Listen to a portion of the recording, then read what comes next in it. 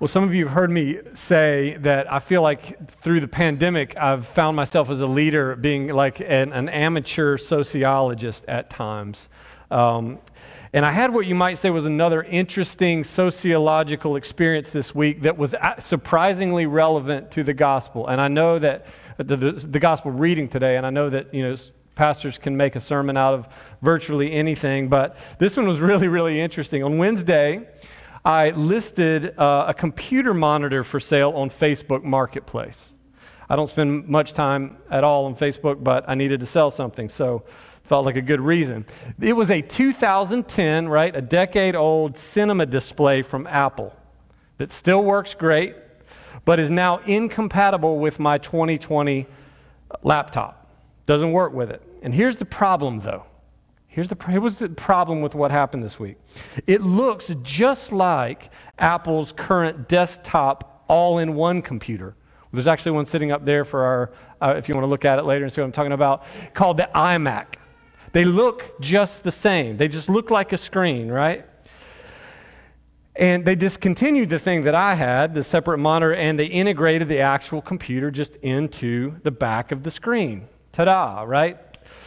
So aware of this potential confusion, I listed it specifically as the 27-inch cinema display, model A1316. And then, in the first line of the description, I wrote this. This is not, capital N, capital O, capital T, not an iMac. And then the potential customers just started pouring in. And I am not exaggerating. Virtually everyone still assumed it was an iMac. Some asking me for the hard drive size, the processor model, the gigs of RAM. So many that by Thursday morning I edited the second line of the description to read, "This is just a display. You will, capital W-I-L-L, need a separate computer to use this." The enthusiasm for my display stayed quite high. People texted, "I'll take it. Where can I meet you? How do you want me to pay you?" And I would, by this point, text back, just in case, I'd reply, "To be clear, you understand this is not an iMac, just a monitor, right?" Every time, crickets.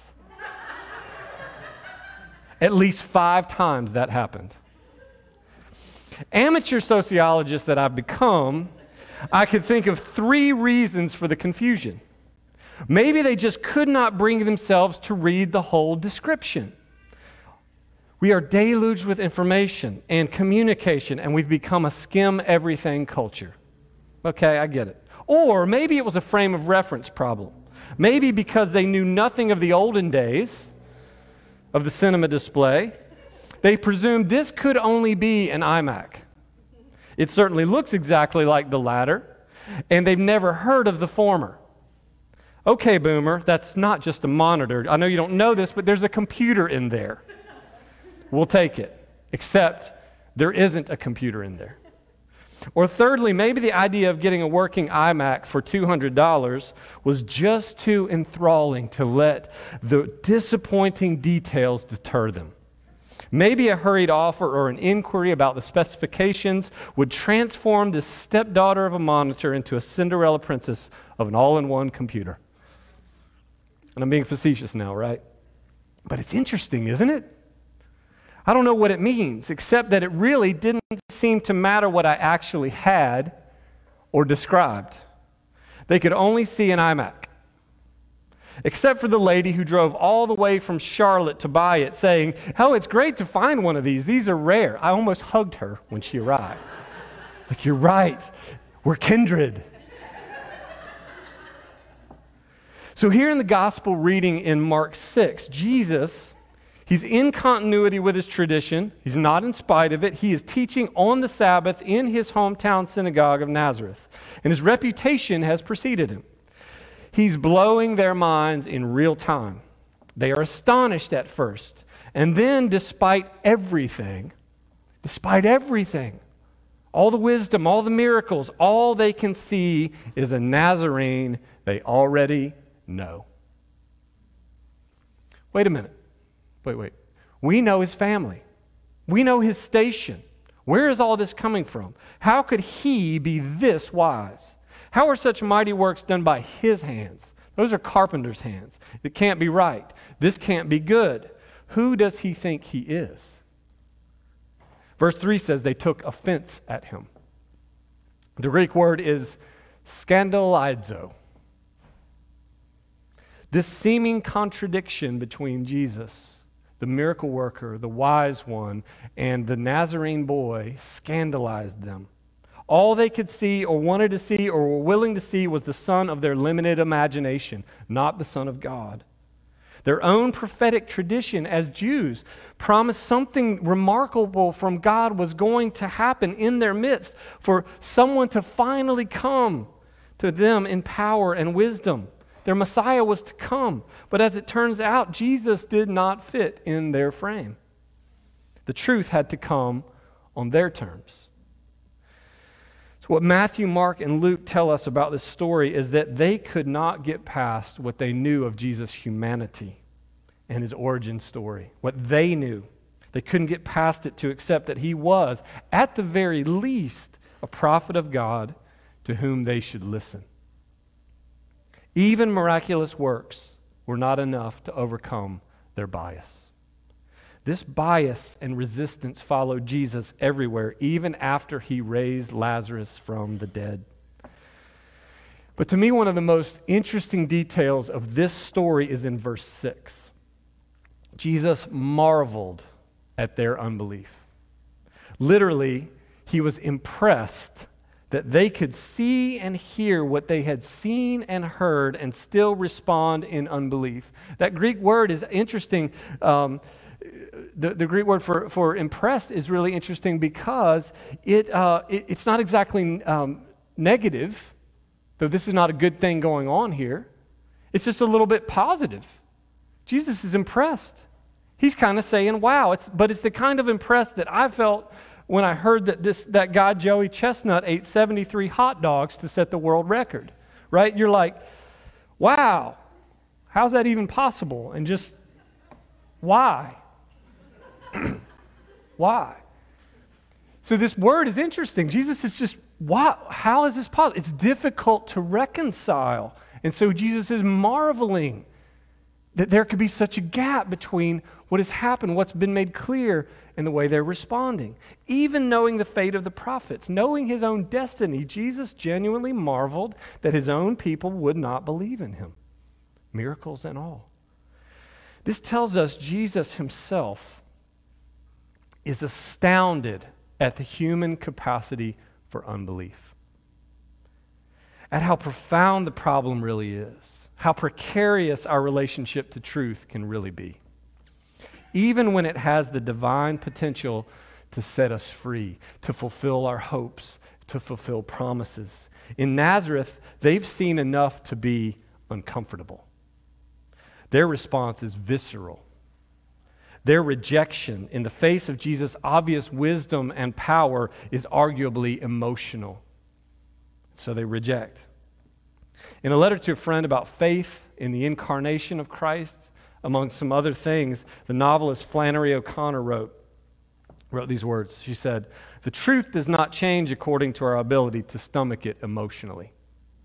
A higher paradox," and I'll return to that, "a higher paradox confounds the emotions as well as the reason. And there are long periods in the lives of all of us when the truth, as revealed by faith, is hideous. It's emotionally disturbing. It's downright repulsive. There is question then whether faith can or is supposed to be emotionally satisfying." Interesting. She goes on, "I must say the thought of everybody lolling about in an emotionally satisfying faith is repugnant to me. I believe that we are ultimately directed Godward, but that this journey is often impeded by emotion. I don't think you are a jellyfish," she says to her friend, "but I suspect you of being a romantic." First of all, I think that we'd all be better off if we had friends who said things like, "I don't suspect you of being a jellyfish, but I do suspect you of being a romantic." To be that honest with us. But second, I think her point is well taken. The truth is challenging. It's unsettling. It's even disturbing. At times it can be repulsive. We can't simply rely on how it makes us feel all the time. And I imagine how that might land in a very therapeutic culture. I don't have time to spend on it, but go back and read the way that Paul in 1 Corinthians, in our reading today, processes his own pain and weakness. Doesn't feel good. Her point is well taken. To the degree we resist the discomfort of the truth of Christ is the degree to which we find ourselves more aligned with Nazareth and a tradition that rejects her own prophets than with disciples of Jesus. In John's Gospel, chapter 6, Jesus intentionally offended nearly everyone in earshot by saying they must eat his flesh and drink his blood or they have no part with him. People were repelled. They were disgusted. But a handful of disciples stuck around saying, where else could we go? You have the words of life. There is an often subtle but serious impulse in all of us because of the power of sin. And it's the reflex towards self-preservation. Self-protection lurks beneath the ways we make meaning and make sense of our world and our circumstances. It becomes a barrier to truth. It causes us to not only be careful, but to be controlling about our own lives and our circumstances. Our staff learned in a recent leadership training that to address our own self-preservation and to keep it from becoming crippling to our relationships and crippling to our potential influence, 3 questions are crucial to ask. We individually need to ask them. Churches need to ask them. What am I afraid of losing? What am I trying to hide? What am I trying to prove, and to whom? I think these are helpful for all of life. And I think they're vital to our receptivity to the gospel with all its challenges to our curated comfort and our default sense of control. Would you agree with that? So here's what I want you to consider. We are Nazareth, and they are us. There are 1,000 ways the gospel can and will scandalize us. Beautiful as it is, ultimately meaningful and saving as it is, it will scandalize us. And there are 1,000 surface reasons we might invoke to never truly embrace the depth of what God has done and is doing through the incarnation of the Son of God, through his message from stem to stern, through his ministry, through his suffering, through his resurrection, and through his promised return, that always feels too far away.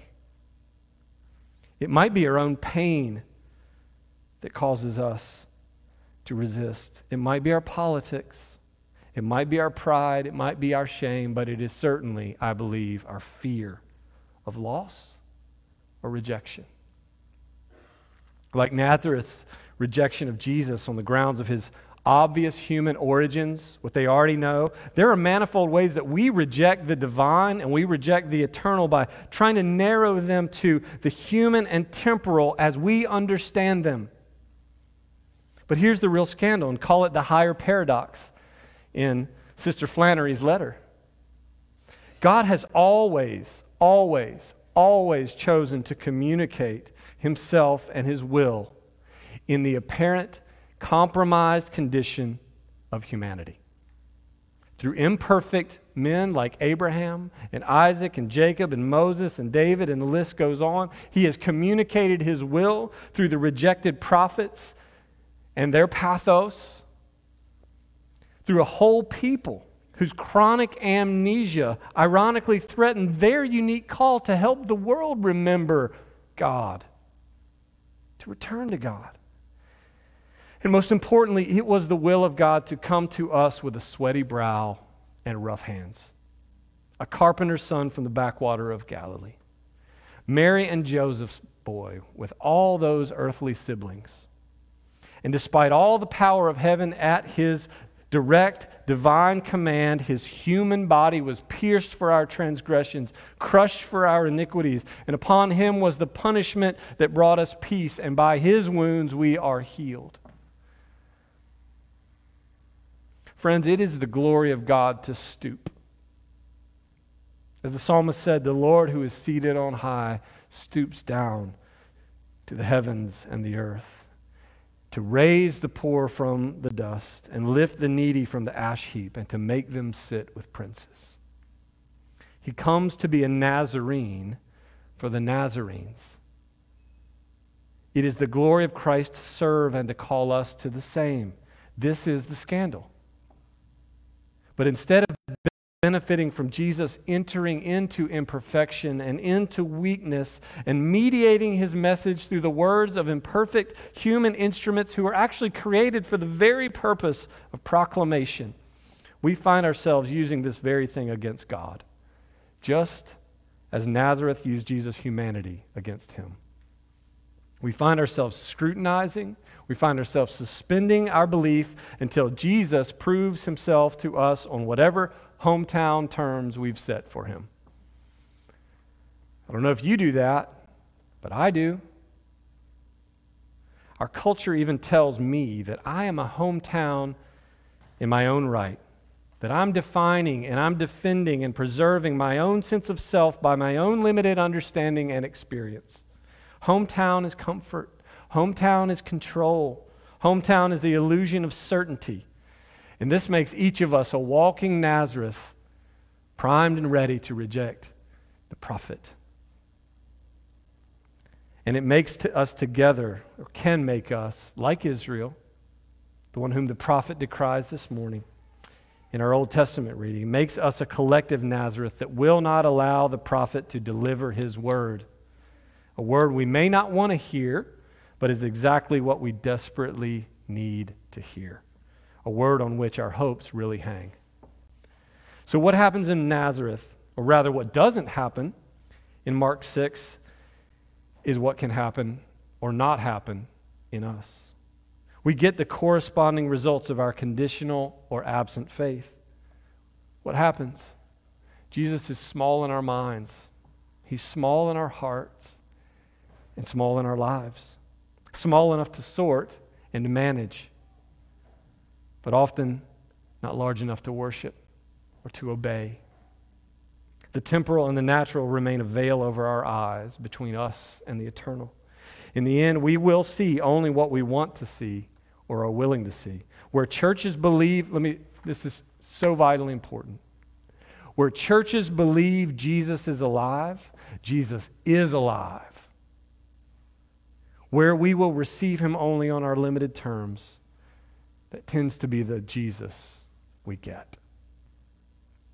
And I'm not saying that grace isn't present when we doubt or wrestle, because it is. And I'm also not saying Jesus can't graciously bless our socks off when our hearts are cold toward him, because he can, and he does. But the truth remains, folks, painful as it can be, following him and experiencing the true power of his presence is a matter of faith. And faith comes by hearing the word of God, by hearing what is true, even if it doesn't feel true to us, feel right to us, even if it's repugnant. It comes by listening for truth in the scandal of humility, receptivity, and an appropriate self-criticism. By believing the story that calls us out of the shallows of self-preservation. So embracing the prophet in our hometowns, so to speak, is not just about the moral or the social implications, but it's also about the missional. Sometimes hometown is being interrupted for what God is calling us to next. The prophetic witness is not just about right and wrong, it's also about change and challenge and calling. When in 2012, John Hall, who will be in our next service to baptize his own granddaughter, recruited me to plant. He first proposed the idea to me to plant a church. It felt absolutely absurd. Or rather, it felt like something so wrong that honestly, viscerally, my body rejected it. Like actually, underneath it was a little bit of a feeling like, please God, don't let this be what you're doing. Ugh. It tasted like something bad. How, after working for 7 years, laboring bivocationally at 2 jobs with 2 young children, but laboring to revitalize what was then a growing church and finally being able to be full-time there, how would God call me to leave it and start over? Who would even pay for it? Everybody I know goes to the church I'm pastoring, and they won't want me to leave. Who's going to pay for this? In his call to me and Ashley to plant, the Lord was also revealing a sense of entitlement and a very selective willingness in my heart. I just didn't know that yet. Success can be dangerous like that, can't it? It can get real comfortable. But Jesus was calling me to examine myself and to look out upon the world with a prophetic imagination that was wholly dependent on what he saw and I couldn't. I felt our path should be linear, uninterrupted, safe, comfortable, and the result of merit. You see what's lying under that. All kinds of entitlement. But here we are, Village. And it's not because I am an exemplar of faith. Hardly. I struggled for 2 years. I had a shouting match with John Hall. I'm simply saying the hometown in my heart threatened to reject the ministry of Jesus. I'm saying it's always hard when the prophet comes to town. But it's always better than what you already think you know, think you have, and think you need. We need something more than the Nazareth of our settling, more than our default understanding, more than our emotions. We need our truth beyond our control, beyond our maintenance, beyond our domestication and our manipulation. We need the Jesus who actually is, the Jesus we actually need, the Jesus who really was and is to come. And lastly, the church really is a new Nazareth of sorts, if you think about it. Jesus lives in us and with us as he promised, and we're always being prophetically called to embrace the scandal of the human God, the divine man, who is the prophetic voice calling us beyond what our eyes can see, what our minds can grasp, and what our hands can make. And when that happens, the new Nazareth of the church becomes a beacon, a light on a hill. An imperfect, otherwise short-sighted people open to challenge, open to change for the sake of the truth and for the freedom that truth brings. Paul said that through the church, the manifold wisdom of God is being made known. He goes on to say basically to every power, every would-be power that might attempt to steer the destiny of the world. The kingdom is given to the church, reborn of water and of spirit in all our ordinary and flawed humanity. We're the people with whom Christ reigns and resides, and the people who receive him continually as the prophet to challenge us. The church should be the first to recognize our own sin. We should be the first to recognize the systemic sin that winds its way around us and the world tighter and tighter. We should be the first people to embrace the prophetic ministry of challenge, the first to repent.